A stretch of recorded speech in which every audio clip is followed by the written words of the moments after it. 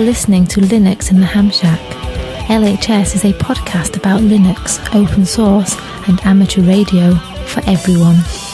Now here are your hosts, Russ, K52UX, Cheryl, W5MOO, and Bill, NE4RD.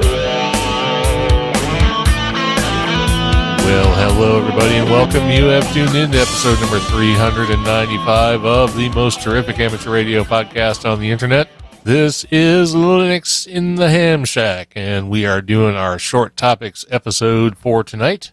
But before we get into that, let's go ahead and introduce the crew. I'm Russ, K5TUX. I'm Cheryl, W5MOO. And I'm Bill, NE4RD.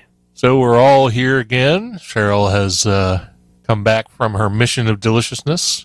And, you all heard about that in the last episode. So hopefully everybody maybe even tried that out. And with that, we should probably get moving. But again, short topics episode for tonight. But we have a special guest with us tonight. And that's going to be our lead topic for the evening because we have the QSO Today Virtual Ham Expo coming up. And that's going to be in March. And here to talk about it is Eric Guth, ForZed1UG, creator of the event and newly minted patron. And he's going to give us all the feedback on it. So let's go ahead and bring him in here and learn about the expo. We did it last summer in August, was the very first one. And that was a online virtual convention. And what I wanted to do at the time that we were planning it is I wanted to create something that actually looked like a convention. So it had an outside parking lot, virtual. It had a big lobby. It had an exhibit floor with booths and vendors. And it had a great auditorium full of ham radio presentations. And so we're doing it again in March, the second week of March, second weekend. So March, beginning March 12th through March 14th. So it runs 48 hours on Pacific time. And we're doing the same thing, except what we're doing differently this time is that last August, when I'm sitting there looking at the dashboard of the convention, so I have this dashboard that tells me how many people are on the convention floor and where they're going. We had 14,000 people on the platform that weekend. Thousands of people going to exhibit booths, thousands of people going to sessions.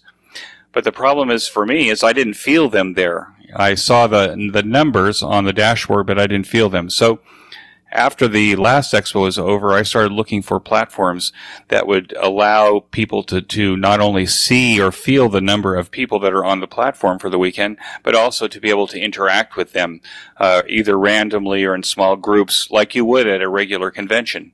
So we're using, in addition to the platform that we used last time, which gave us that look and feel and eye candy of being at a convention, with a parking lot and the lobby and the exhibit booths, we're using a platform called AirMeet.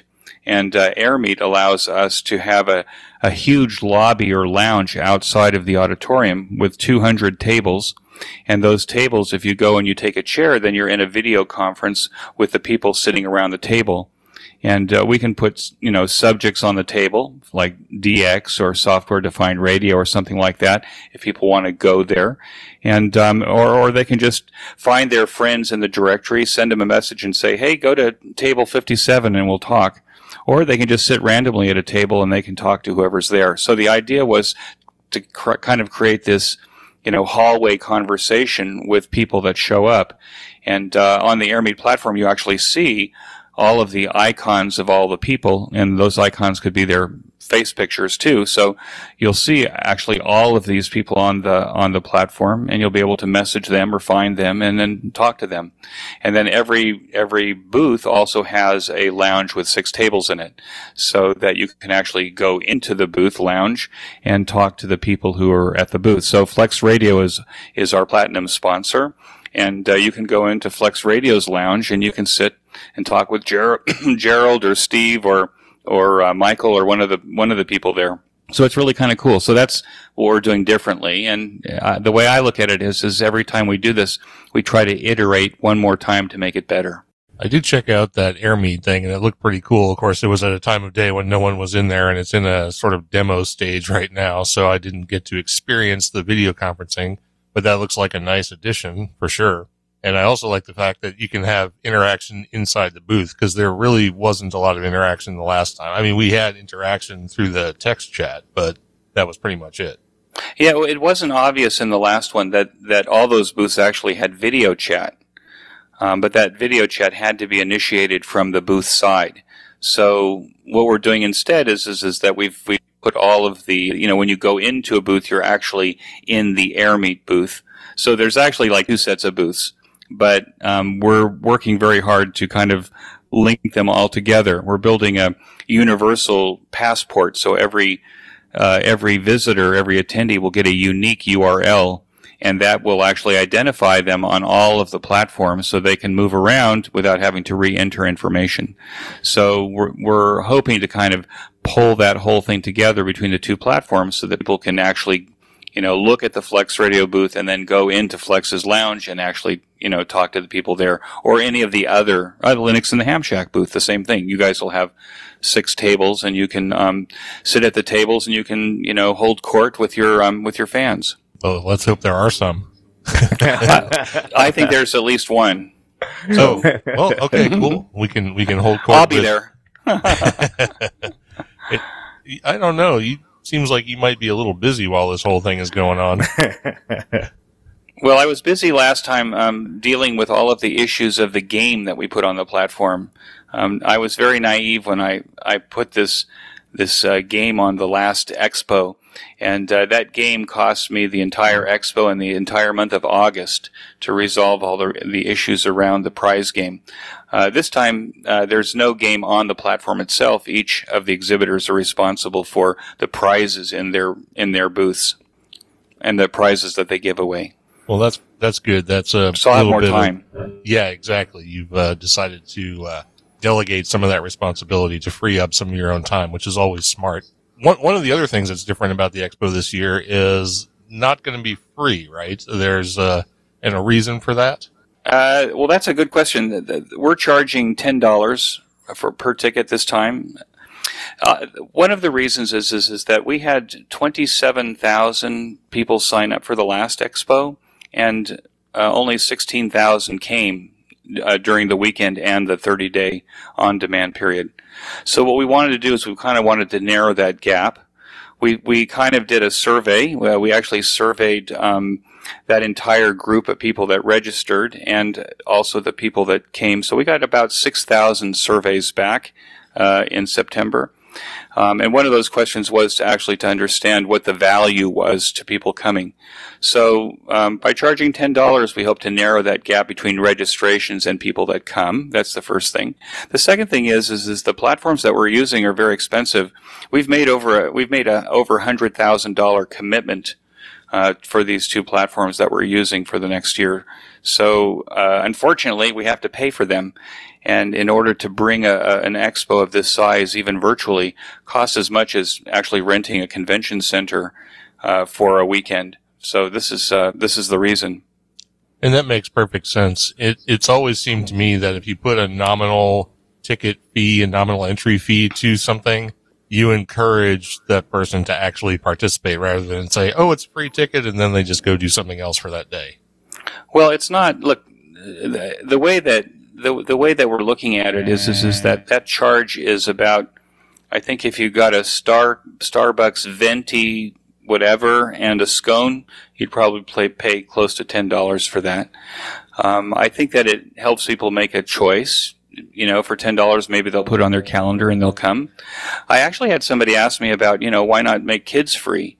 But nowadays, I think kids nowadays, they have $10, and maybe the lesson for kids is they need to kind of be discerning as to, if the expo is important, maybe that $10, should go to the expo, or that $10 should go to something else. But it's a decision that they have to make. Well, I personally think that's acceptable and reasonable, and they shouldn't be buying Starbucks and scones anyway. They probably get a lot more out of the expo, I would think. So, do you want to tell us, like, how many booths do you think there are going to be this time? Has it expanded since the last one? Well, I think we're going to be about at the same number of booths. The attendees will have to decide in terms of the number of who's there and who's not there. One of the things that we've heard from a lot of companies that we've called is that they don't think they need to come because they've had an amazing year selling ham radio gear to hams that are locked up at home due to the pandemic. So while we might say that this is really about relationship building, we'll see who wants to build relationships and who wants to continue with the way things are. So we'll see.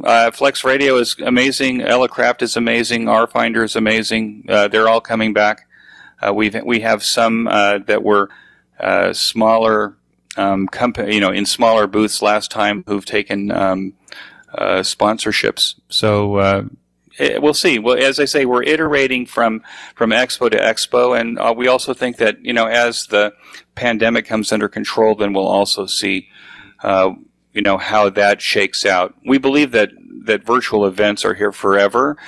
We know from our surveys that 60% of the people that came to our expo last time are people who never go to large shows around like Dayton or Hamcation. We know that 40% of the people that we surveyed never go to even local hamfests. So there is a market for virtual, and I think that now that we've kind of been under virtual now for the last year in all kinds of ways, that I'm attending a lot more events now online and even paying $200, $300 for a ticket because it's a lot cheaper than actually getting on an airplane and going to that event. And I like the opportunity to get new information and also to network with people I haven't met before. It's also considerably more convenient to do all of this from your own home than to have to go to wherever the thing is. So. Oh, absolutely. One of the things I do more now and I think it's because working from home, is that I'm using tools like Zoom or Jitsi or open source tools I prefer. I'm using those more for meetings now than I use the phone. So. And I prefer to have the video conference because I can see the person I'm talking to. If I drive to Tel Aviv for a meeting, that's a whole day out. Going down there, coming back, and trying to find parking, all that stuff. So I'm finding it a lot more efficient using the video conferencing technology. So I think that it's going to be here, even after we're over with the pandemic. I also think that the pandemic has caused people to start thinking a little bit differently in terms of the value of their time. If you spend 2 hours in each direction driving to work 5 days a week, maybe after being home, maybe not, but maybe after being home with your family for a year, that you're kind of thinking maybe you don't want to spend as much time in the car. Yeah, fair enough. So let's talk a little bit about the auditorium aspect of this. You're going to have, I assume, some pre-recorded sessions like you did last time, but there's supposed to be a facility for doing like live demos and live interactive things this time? Right. So one of the things I was looking for, so one of the problems we had with the workflow last time is that we did all of our sessions semi-live. Semi-live means that we asked our presenters to record their sessions in advance, and there was a couple of reasons for that. The biggest reason for that is that we don't know when a presenter makes his presentation whether he's on a good internet connection, whether all his teenagers that are home that afternoon have decided to watch movies or YouTubes at the same time he's trying to upload a presentation or do a live presentation. So what we've done is we've asked all of our presenters to record their presentations. We kind of gave them some ideas in terms of how they should speak, how long they should speak. And then I spent the September when I found AirMeet, I was looking for a platform where I could run those semi-live presentations and then immediately bring the presenter on live to do Q&A without moving people to another Zoom room or something like this. So this AirMeet platform that we're using, the platform is called AirMeet Summit. It's their largest platform. And what it has 10 theaters. So we can run up to 10 simultaneous presentations every hour. And at the same time, those presenters can go on live and do Q&A without moving the audience. The other thing we learned last time was that people would come into the presentation even if they came in a minute or too late, they missed the first minute or so of the presentation. So it's kind of like people going to the movies. You see people, they come into a movie, they got their popcorn, they're sitting down, but it takes them a couple of minutes to kind of get it together before they're actually paying attention. So what we've done is we actually will have a slide with a countdown, 3-minute countdown, before the presentation, so people know, one, they're in the right place, and two, they have a minute or two to kind of get oriented before the presentation starts, so we won't get emails from people saying, hey, I missed the first 3 minutes of the presentation. So we're doing that differently. We have 71 presenters at this point. We've got some great tracks. Flex Radio has a bunch of their tracks, which will be very interesting. There's a whole track, maybe there's 9 presentation on satellite radio. So, AMSAT satellites, ways to operate on satellites, things like this. We have every, subject in ham radio, we think, going, during the expo weekend. And we have three or four, I think, 4 total build-a-thons where we're actually building kits online in real time. So we're trying that to see whether the virtual platform works for that as well. All right, this all sounds really good to me. I'm looking forward to the second one. I enjoyed the first one more than I thought I would, and this one sounds like it's going to be even better because of the new things that have been added and the new methods of interaction. Bill, have I missed something? Yeah. Yeah. Yeah.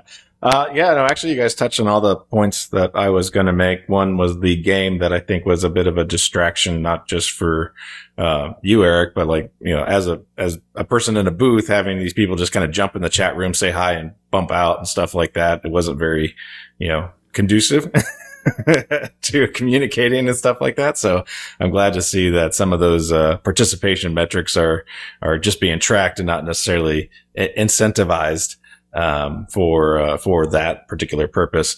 As well, I like the idea of the video chat rooms, and I had the same kind of question on the tracks, whether they were going to be more interactive instead of being thrown out to the Q&A session, or having the user required to go to the Q&A session after the presentation. So this all sounds really, really good, and I hope people get in on this and get signed up and participate. Well, I think the conundrum that everyone has when they go to a large show is that you've got a lot of presentations that are concurrent, and they all look great. So one of the advantages of what we're doing is that you can follow. So you could follow the satellite track all the way through, but you've got the month to go and look at the other presentations that you want.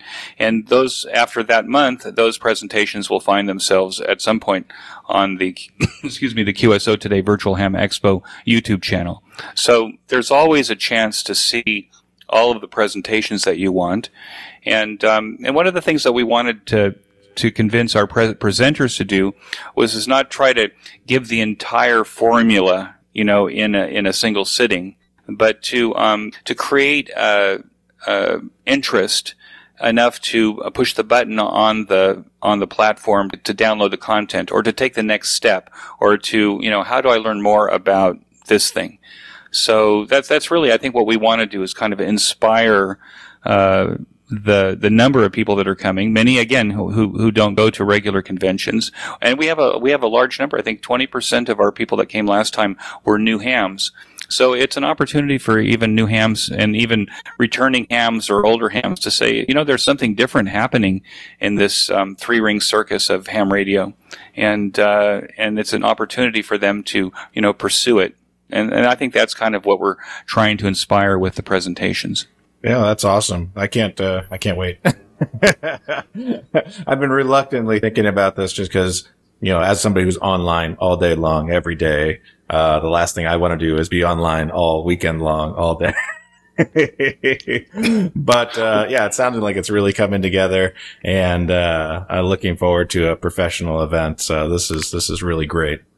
We learned something it was very funny because I'm sitting there on Sunday, about noon Pacific time, watching the dashboard, and all of a sudden I'm seeing, people logging out.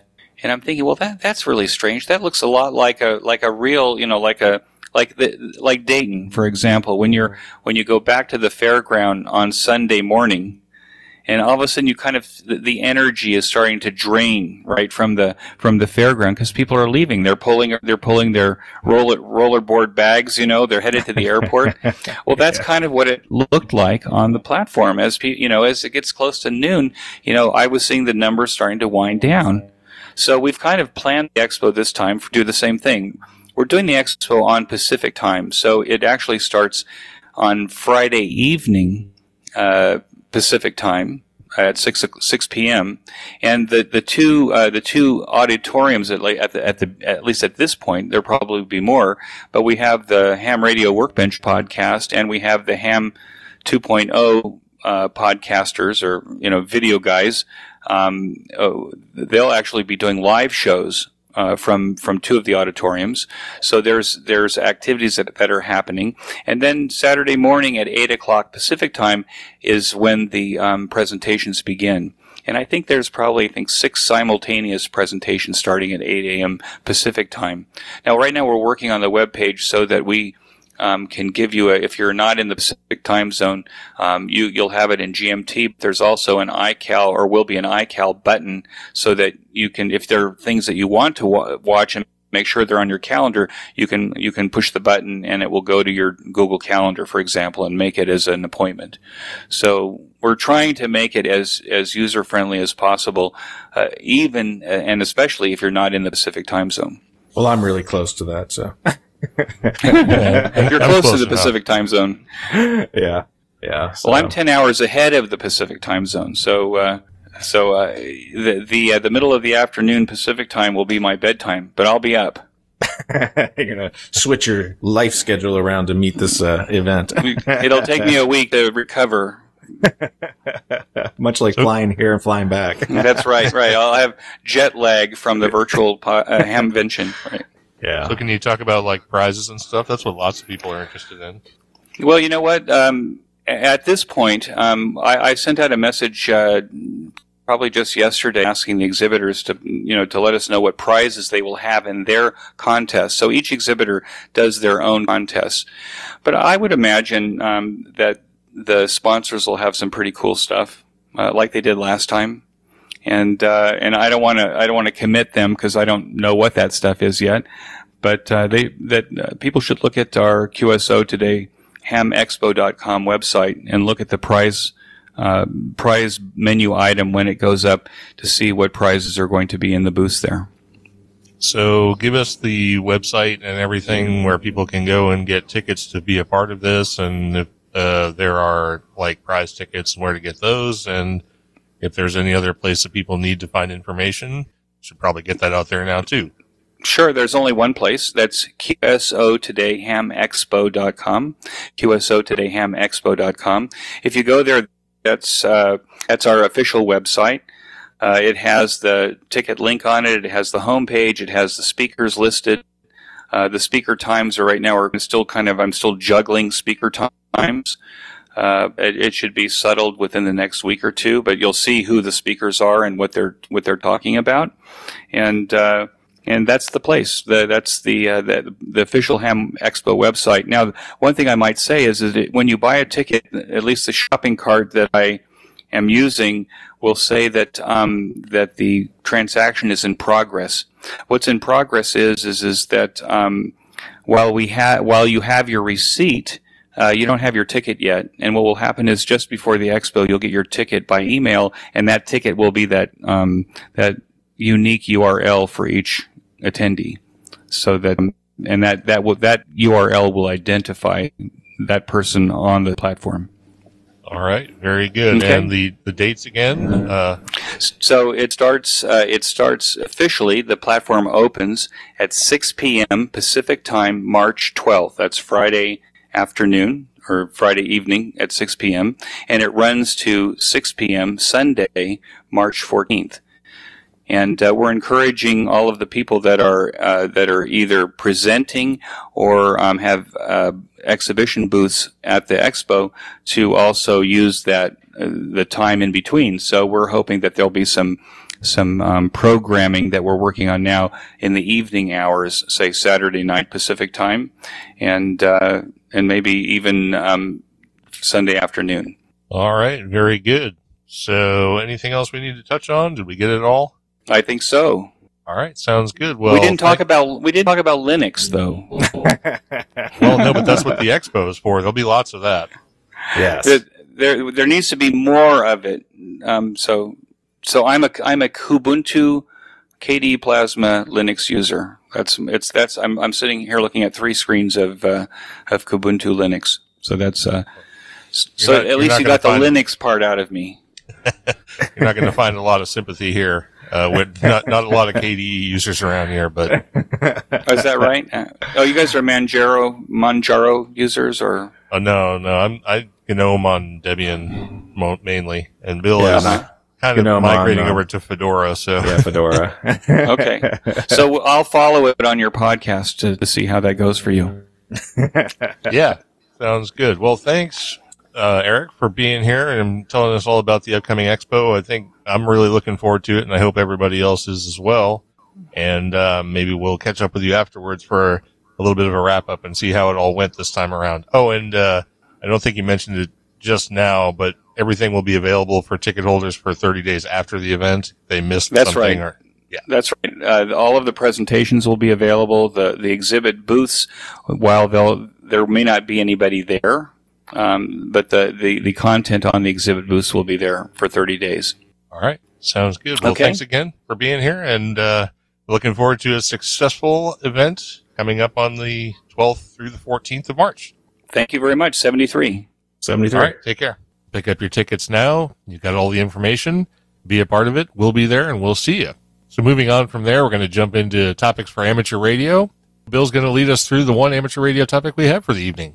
Yeah, this is a pretty good news, big one, I guess. This is from the ARRL board. It considers to plan to cover new $35 FCC fee for some young members.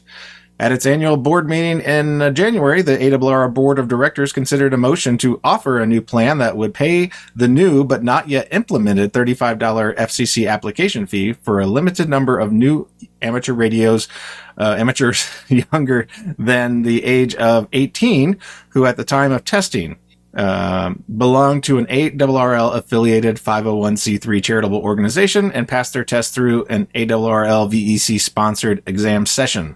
The proposal called for reducing the VEC fee for these candidates to $5. The initial proposal came from the ARRL Southeastern Division Director, Mickey Baker, N4MB. Other board members offered subsidiary motions. Supporters said the purpose behind the motion was to ameliorate the potential financial hardship the pending FCC application fee posed on certain minors applying for their first license, and to encourage new youth membership. Consideration of the motion, which was subject to considerable discussion, was deferred to an ad hoc committee composed of the members of the Administration and Finance Committee, 2 members of the Programs and Services Committee, and the ARRL CEO, David Minster, NA2AA, or his designated representative. The board directed the panel to review and more fully develop the proposal and report back to the board by the end of March with a recommendation as to whether the program should be adopted and, if adopted, how it should be implemented. And this, of course, came straight from the horse's mouth at the ARRL. So you should definitely write into your division directors with your growing support for this.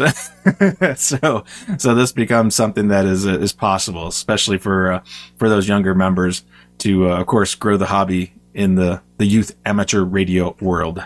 Yeah, it's definitely nice to give a little subsidy to the people just getting into the hobby, and that should make it more attractive by getting rid of that fee for some folks.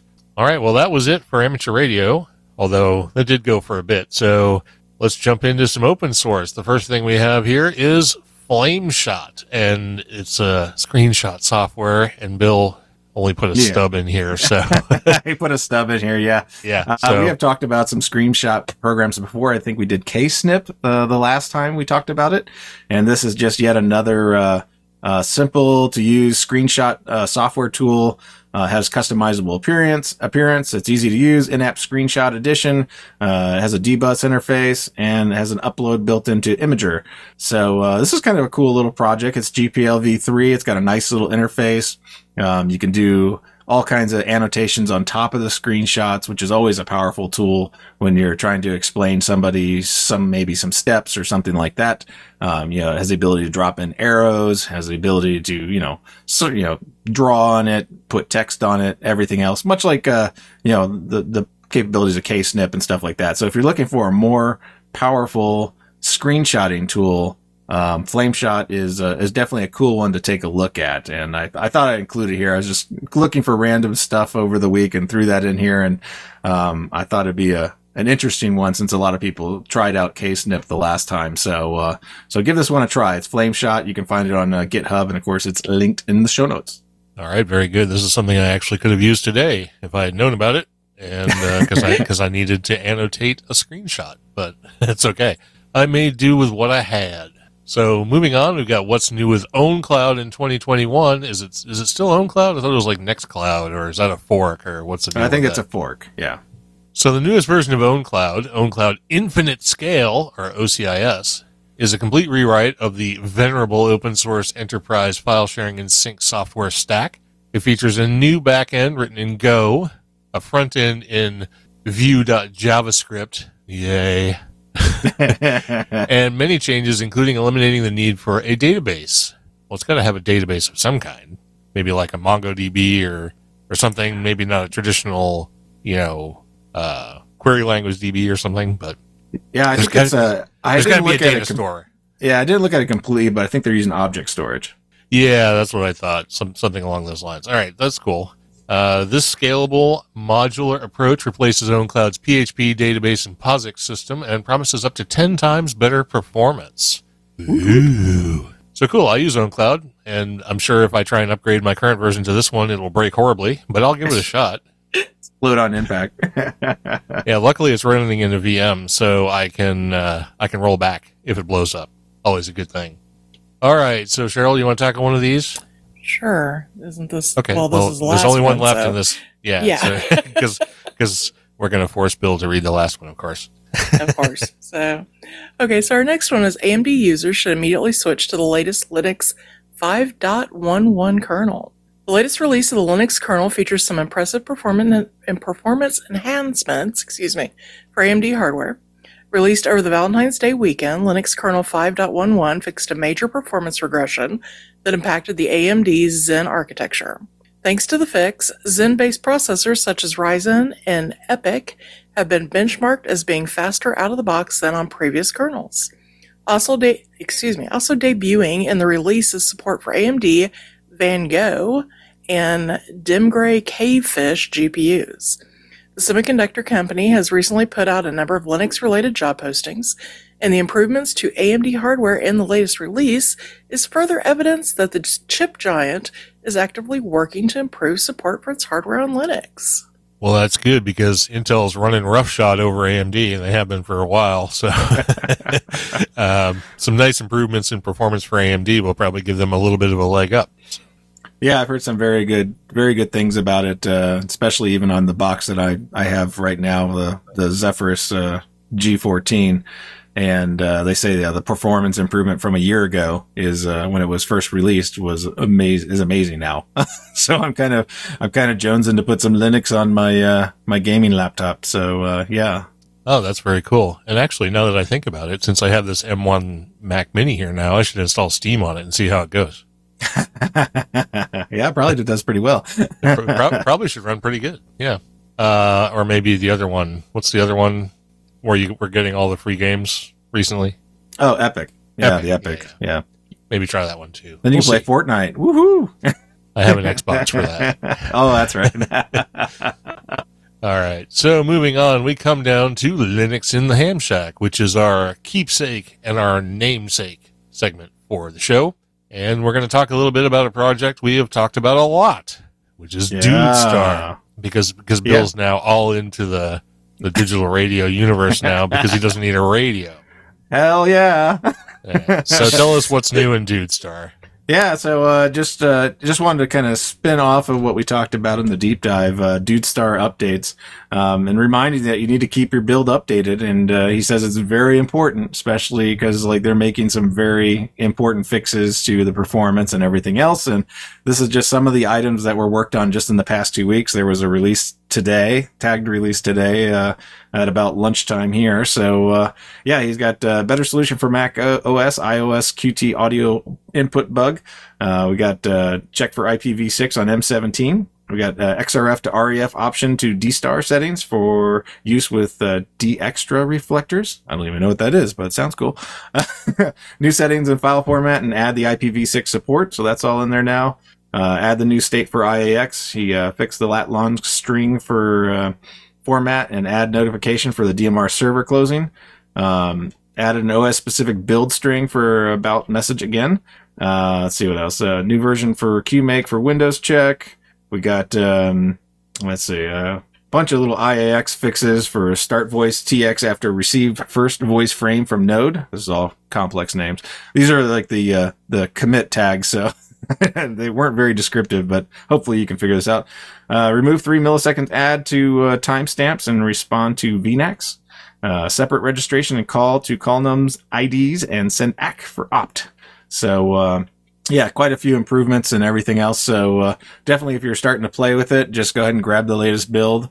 And just keep building. If you're running your own compiled version, best way to do that is basically just git clone his repository and just keep updating it every time he does an update and just recompile.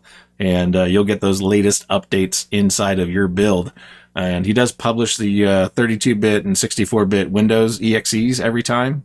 So you can have those as, if you're using a Windows box to use the Dude Star. So you just keep replacing that EXE and use the latest, greatest version. So we also linked to the latest tag inside of the show notes from the GitHub site. And I didn't put it in here, but I did want to bug you about what were you doing with WinLink today? Was that on Linux? It was on Linux. I was using RDOP and PAT to connect to the WinLink network via HF, and was actually able to send some email using those two things. I tried it originally using Direwolf and AX25, and I was having some issues with that. So for the soft modem, I went over to RDOP, and that seemed to work a lot better.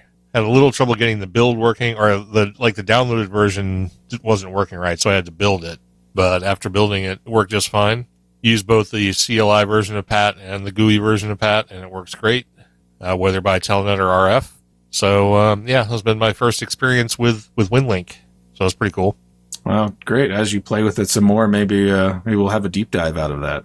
Yeah, I want to make sure I fully understand what's going on with the system because, I mean, WinLink is kind of an old technology, but I don't really understand it because I'm really new to it, even though it's old. But, yeah, I mean, I'll talk about it some more once I understand it some more. Yeah, that's cool. Yeah. I thought we had to mention it because you were playing with it. So. Well, yeah. It's worth talking about, and I want to jump back to the Dude Star thing because since the last time we talked about Dude Star and this time, I actually set up an M17 reflector. So if you're using Dude Star, you can go to the M17 mode and you can select M17-659, and that is my reflector. So, you know, you can talk using Dude Star and M17, which is an actual audio protocol. So. And we'll probably be talking about a project called OpenRTX in the coming days, and we will be having an interview with the M17 guys on the next deep dive. So be ready for that. Very excited. Yeah, lots of new technologies, lots of cool stuff on the horizon, and we're here to tell you all about it. So there you go. Lots of stuff. What's that? I just said lots of stuff. Oh, yeah, lots of stuff. Lots of interesting stuff in the world of amateur radio and open source. All right, well, with that, we've come down to the end of the show. But we still have our social media roundup, so we got to let Cheryl come in here and tell us all about the folks who help support the program and who join us on our social media networks. Yes, we do. We have several new people, looks like, today. For our Patreons, we have Eric Guth, which is a new person, Brandon Rozek, John Spriggs, Robert Lewis, Robert Pitts, Douglas Rutter, David Jakeway, Darren King, Cubicle Nate, Erno Costalas, Samuel Vimes, Peter Caffrey, Richard Gordon, Paul Griffith, Jonas Rulo, Donald Gover, Herb Garcia, Steve Sainer, Steve Metcalf, William Heckelman, Randolph Smith, and Amd Webster. For our subscriptions, we have Isaac Geyer, still not sure on the pronunciation of that one, Thomas Foy, Michael Burdack, Kevin Ivey, Tony Coberly, Ronald Ike, Johnny Kinsey, Peter Spots, Fred Cole, Bill Piotr, Jeffrey Boris, Robert Halliday, Wayne Hill, John Clark, Steve Hepler, Michael Jopling, Roger Pereira, Howard Dittmer, Todd Bowers, Michael Carey, A. Taylor, Dylan Engel, Jim McKenzie, Bill Collins, Robert Black, Darren King, Randolph Smith, Robert Yerke, Steve Biella, Alan Wilson, Mark Farrell, and Jeff Zimmerman. On Facebook, we had Aaron Sherman join us, Dave Tipton, and Brian Brunel. On Twitter, we added at N Dykstra, at Daniel W27543217, at VE3FCQ, at Linux SWL, at Gen2Fag, and at VA3HDL. Nobody joined us on YouTube. There is nobody on the mailing list and no merchandise sales.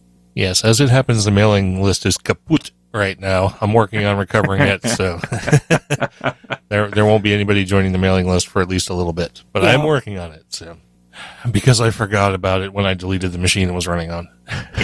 So, yeah, well, that happens occasionally. It does happen occasionally, unfortunately. But with that, we have come down to the end of the program, so we should probably go ahead and wrap this one up. And before we do that, we'll mention the folks who are with us live in the chat room. And I had Don, KC9ZMY, Don, KB2YSI, and Tony, K4XSS. I don't know if anybody else popped in there while I wasn't looking, but those are the ones that I saw for sure. So with that, I guess we're gonna call this one a wrap, and we're gonna get on out of here. So thanks for listening, and look forward to the deep dive on M17 coming up next. So take care and have a good week. We'll talk to you next time around. I'm Russ, K5TUX. I'm Cheryl, W5MOO.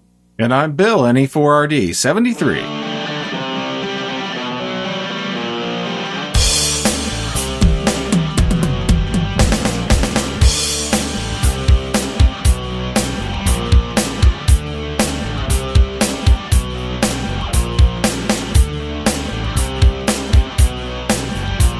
Thank you for listening to this episode of Linux in the Ham Shack.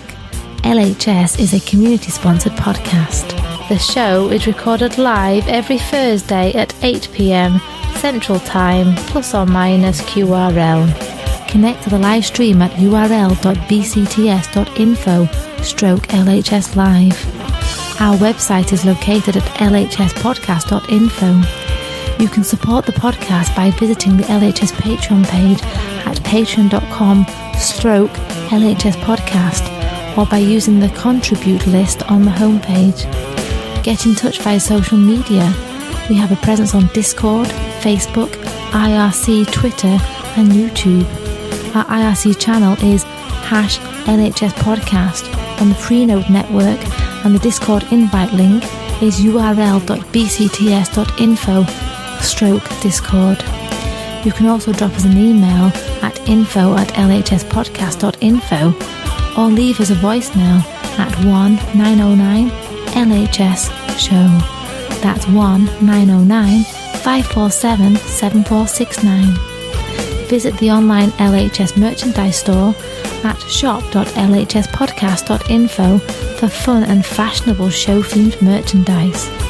Become an ambassador and represent LHS at a local Linux convention or Hamfest. Email ambassadors@lhspodcast.info for more information, or visit the homepage for details. Until next time, remember to always heed your hedonism.